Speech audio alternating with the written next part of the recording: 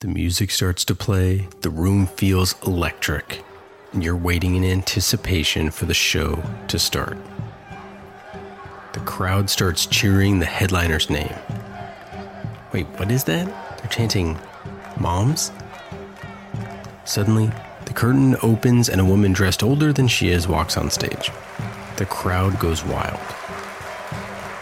Wearing the dress that is in clashingly bold print, a matching floppy hat, and for some reason no teeth, she looks pretty unassuming. You'd figure with a name like Moms, you'd be in for a rather tame night of stand-up comedy. But you couldn't be further from the truth. I mean, they don't call her the mother of stand-up for being polite. Moms Mabley was wittier, smarter, and raunchier than the competition, or at least she would have been if she had any competition. I was married to one old man and he died. Thank goodness. But Mom got broke and the wintertime coming on, didn't have no money, and I married another old man. Older than the other one. Old. Older than his birthday. And ugly.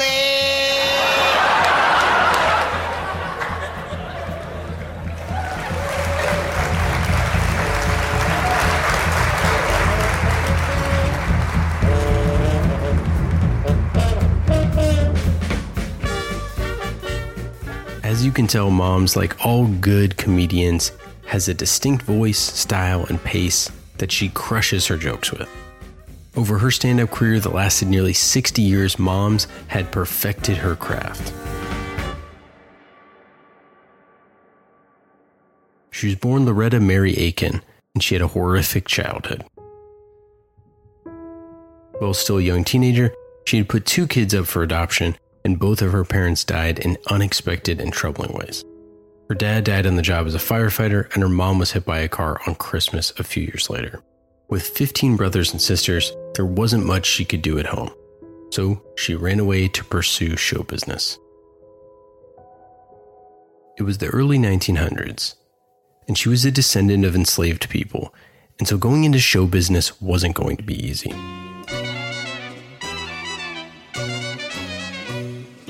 Loretta started off working in minstrel shows and then moving up to vaudeville. As she began to refine her comedy style, Loretta became a mentor to other aspiring comedians, which is how she got her nickname, Moms. She got Mabley from an ex-boyfriend who she said had taken so much from her, the least she could do was take his name from him. She was iconic. Moms originally started wearing her signature dresses that somehow matched and clashed at the same time, and had to play on African American stereotypes at the time. Once she got older, she started taking out her dentures to perform because it added to her old mother persona. On stage, she joked about loving younger men, reluctantly dating old men, and all that goes with it. Her signature line being, "Ain't nothing an old man can do for me but bring me a message from a young man." Moms had perfected the image she projected to her audience. She became one of the highest paid comics of her time. At the peak of her career, she made today's equivalent of roughly $160,000 a week. People from all over, regardless of race, were obsessed with her. Moms knew how to hold her audience's attention, how to make them fall in love with her. She could keep them engaged with her signature style and animated facial expressions. In a career based in telling, Moms excelled at showing her captivated audience the world as she experienced it. She didn't shy away from telling stories of race relations, even when her white audience might have disconnected. She joked about sex and dating younger men, when those topics were highly taboo, and would bring up politics even if it would alienate people. Her personal brand of a welcoming persona with an unexpected edge was phenomenal. Mom's career lasted 60 years because she was an incredible comedian and an expert communicator. And considering we as CX leaders want to be expert communicators, we wanted to look at how the heck she was so successful. She had so many funny stories that she must be telling tales from her own life, right? Not so fast. Turns out, Moms had a few tricks up her sleeve. So thanks so much for being here. We have a great show for you tonight. Coming up, we're going to hear more about moms. We also got Grad Conn here, former CMO of Microsoft, the CXO of Sprinklr, and the word on the street is he has quite the set. Although we don't have a 2-drink minimum here at Often Imitated, why not let loose? Sit back, relax, and enjoy the show. Welcome to Often Imitated, a podcast about remarkable experiences from the past and how they inspire people to create great customer experiences today. This episode is all about using your brand's voice to show and not tell. How Moms Mabley, one of the first comedians, was able to do it, and what CX leaders can do today to follow in her footsteps. On this episode, we talk with Grad Conn, Chief Experience Officer at Sprinklr, and previous CMO of Microsoft about what it takes to communicate effectively with your customers. But first, a word from our sponsors. Often Imitated is brought to you by the generous support of our friends at Oracle. Make every interaction matter with Oracle Advertising and CX. Connect all your data and empower your entire business to deliver exceptional customer experiences from acquisition to retention and everything in between. Hear more executive perspectives on CX transformation at oracle.com/CX.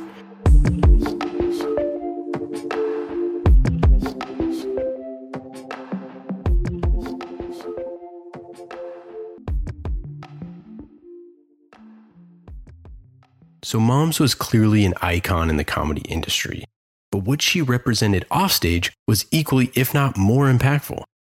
In addition to being the first female comic to headline the Apollo Theater and also perform at Carnegie Hall, Moms was also the first openly gay comedian in America. On stage, she was frumpy and obsessed with men, but offstage, she was stylish, always put together in beautiful androgynous clothing and openly living life as a proud lesbian. Moms is an inspiration for women, people of color, and members of the LGBTQIA+ community today. But she was a trailblazer for people back then. She showed that you could absolutely have it all, no matter who you were. Her voice and personality kept her relevant, regardless of the incongruence between lifestyles portrayed on and off stage. Her cleverness and wit remained a constant that shone through. Even attempting to have a comedy career between the 1910s to 1970s while being a gay black woman sounds borderline impossible. To be able to do it with such success is exceptional. And when people went to see her show, they had an idea of what to expect, and they would be swept off their feet once they experienced her live. It wasn't just going to a comedy show, it was stepping into the life of someone else. Moms was a character. She knew how to get you laughing without realizing that maybe it was you she was poking fun at. Moms was clever and ethereal. Anyone who listens to her comedy can tell that they're about to experience something unique. And in fact, I'm not really doing a very good job explaining this at all because you need to go listen to her rather than hear me tell you about it. And that's because it's all about showing, not telling. We want our customers to have the same experience. So we chatted with Grad Conn, Chief Experience Officer at Sprinklr. And he has a great insight on how to do this. But first, let's hear a little bit more about Sprinklr. So Sprinklr is described as a unified platform for customer-facing functions. So let me just parse that apart for you a little bit. So let me do the customer-facing functions part first. So when we say customer-facing functions, we're talking about any function in the company that touches a customer directly. So as opposed to say SAP, which is all back office, we're focused on what people sometimes call the front office. And so these customer-facing functions are things like marketing, selling, advertising, research, customer care or customer service, depending on how you phrase it, all the stuff that customers are seeing and engaging with. And typically in most companies, all those functions are separate and they're all using separate applications. So customer experiences generally are quite disjointed across multiple industries. I mean, I would say that's the rule is that customer experiences are disjointed. The unified platform piece, the beginning of it, is that what we believe and what we've done many, many times with some of the world's largest companies is that if you can put all the information about the customer and all the functions that you want to do with the customer in one spot, in one platform, you allow collaboration to occur in the company around a common data profile of the customer. And that allows you to have a much better experience with the customer. We know that connecting customer experiences across several industries and platforms is a tall order. Since Sprinklr is such a revolutionary product, giving the customer clearer communication is a necessity. But in a world of so many voices, how do you make yours stand out? In this sort of era of conversational marketing, it's not enough just to tell people what they should think about a brand. And I use this one example, which I'm a big fan of, which is, who are good communicators, right? Who are the best communicators out there? And I think some of the best communicators on the planet are comedians. I'll talk about this for a second. And imagine that a comedian had a creative brief. A typical creative brief, you've got a creative strategy, you've got a reason why, and you've got a brand character. Now, for most comedians, their reason why and their brand character can be quite different and quite unique. But they all have the same strategy. So the strategy, typically a strategy statement is to convince the audience that tie gets clothes cleaner or something like that. So for every comedian, their strategy statement is absolutely identical. They all have the same goal, to convince the audience that they're funny. That's it. Now, typically, if a marketer were to take that creative brief and be, thrust on stage, they would say, okay, I'm going to communicate my message. And the marketer would say, I'm funny. I know that I need to get a frequency of about 7 for people to remember a message, right? So I'm funny. Maybe I'll get a testimonial. Someone from the audience say, yep, Grad's really funny. Maybe I'll hand out some flyers because I know multimedia works. And when people leave that performance and someone says, how was it? How was the act? The audience members will say, well, he said he was funny. So they got the message. But they're probably not going to go see that performance again. And too many marketers do this. They tell people what to think. And increasingly, people are resistant to that. Grad, this one hits way too close to home. Because this is how we often feel as CX leaders. We are spending so much time telling people how great we are. We're telling people how easy the product is to use. We're telling people how much value they're going to get. And it all garners a similar response. Well, they told me they were great, but a comedian operates in a completely different mode. Now, a comedian's much more intelligent about how they do this. So a comedian will send out a stimulus. The stimulus they send out is a joke. As an audience member, you hear the joke, and not every time, but often, if it's a good comedian, you'll laugh. And while you're laughing, you think to yourself, wow, she's really funny. But you made that conclusion on your own. So it's a very tightly held belief because you decided that she was funny because she got a reaction from you from a stimulus that she sent out. And so after the show, someone says, how was the act? You'll say, oh my God, she was hilarious. Super funny. You should totally see her. And that's a very subtle shift that marketers need to make, which is we've gotten so used to just telling people in broadcast media how they should think about us. But we now live in a world where people are deciding how to think about us based on the experiences that we land and based on the opinions of others. So there's all these stimuli that are essentially telling me how to think about a brand, and the brand can be saying whatever they want. Those stimuli are the things that are going to drive it. And so we're moving into a world of comedians, not a world of marketers. And so how do you actually sort of use that as a way of talking and managing and sort of communicating? When it came to reading the room and getting positive feedback from the audience, Moms Mabley led the pack. In a time when it seemingly would have been impossible for someone like her to pull ahead in the industry, she had people from every demographic laughing along and cheering her name. Her unassuming outfits and demeanor meant that she could surprise the audience with edgy topics like race, romance, and politics. She played a raunchy, crazy grandma who spoke whatever was on her mind. And she showed people she was funny by keeping her unique brand of comedy front and center. And there's a reason why she was the most famous female comedian of her time. It wasn't because she told people she was funny. It's because she knew what her audience wanted and delivered. Grad has another great example of a brand's comedic communication. So here's an example from Xbox. We'll go back to Microsoft. So Xbox got somebody, and this is a public example. Xbox got someone who was playing one of the first-person shooter games, and they had lost their squad. So typically you'll have 3 or 4 players all playing together as a squad.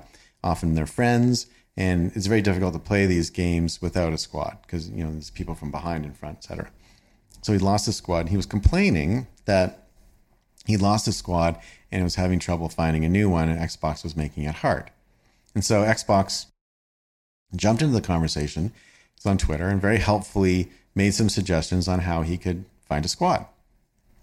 And he was a little edgy on the first one. The second message, his reply to Xbox's helpful reply, was inappropriate. Like just really like, a whole bunch of negative stuff and, negative stuff about the platform, etc. Just not helpful and not nice. And so Xbox had three choices. They could ignore it, they could continue to be helpful, or they could do what they did. And so they replied to his not very nice message with, I thought, just a brilliant reply, which is they said, and now we see why you don't have any friends. This got onto Reddit. Okay, people started posting on Reddit. Thousands of people weighed in on this conversation. Not everybody thought it was a cool thing for Xbox to do, but most did. And that's the issue on conversational marketing now, is that when you're having conversations with people, they're not always going to like the conversation. And I think the thing we fooled ourselves into believing in the broadcast era is that we could create a message that would offend no one. That was never true, but we could kind of make believe, we could kind of squint our eyes and look through our eyelashes and sort of make believe that that was true. In the conversational marketing era, we can tell right away when people don't like what we've said because they say it to us. And it's quite frankly a lot like a comedian.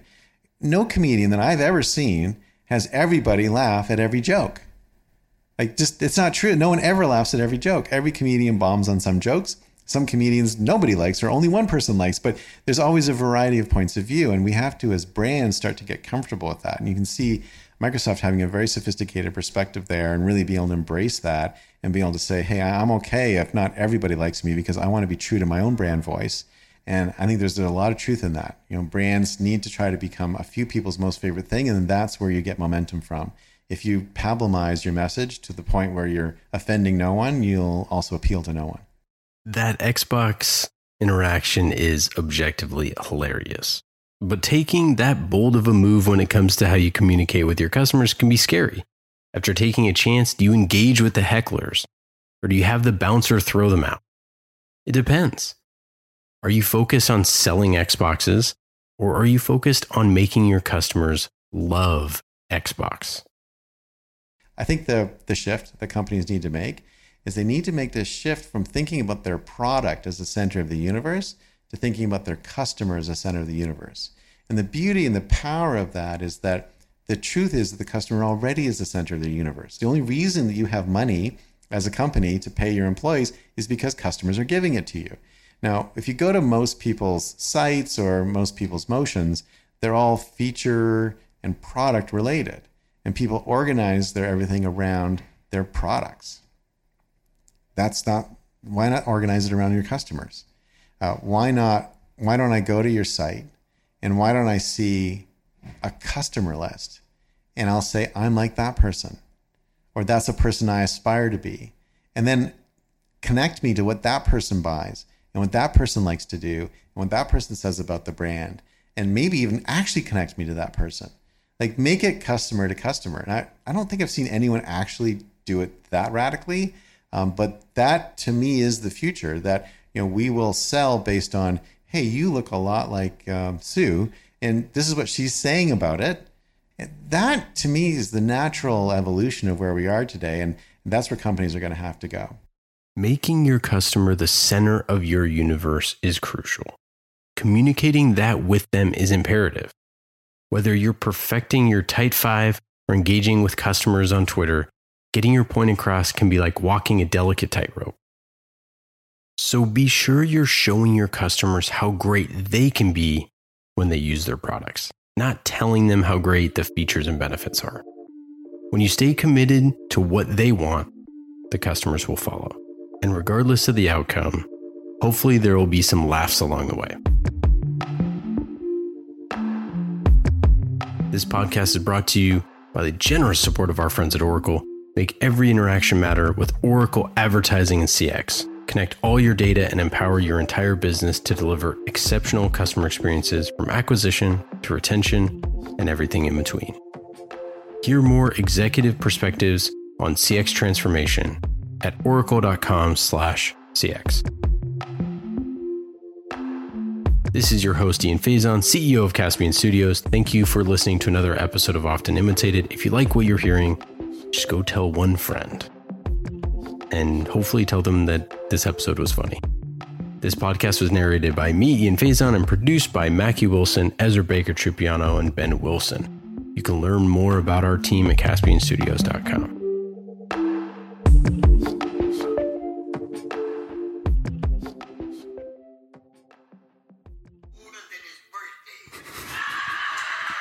Gosh, classic. Older than his birthday.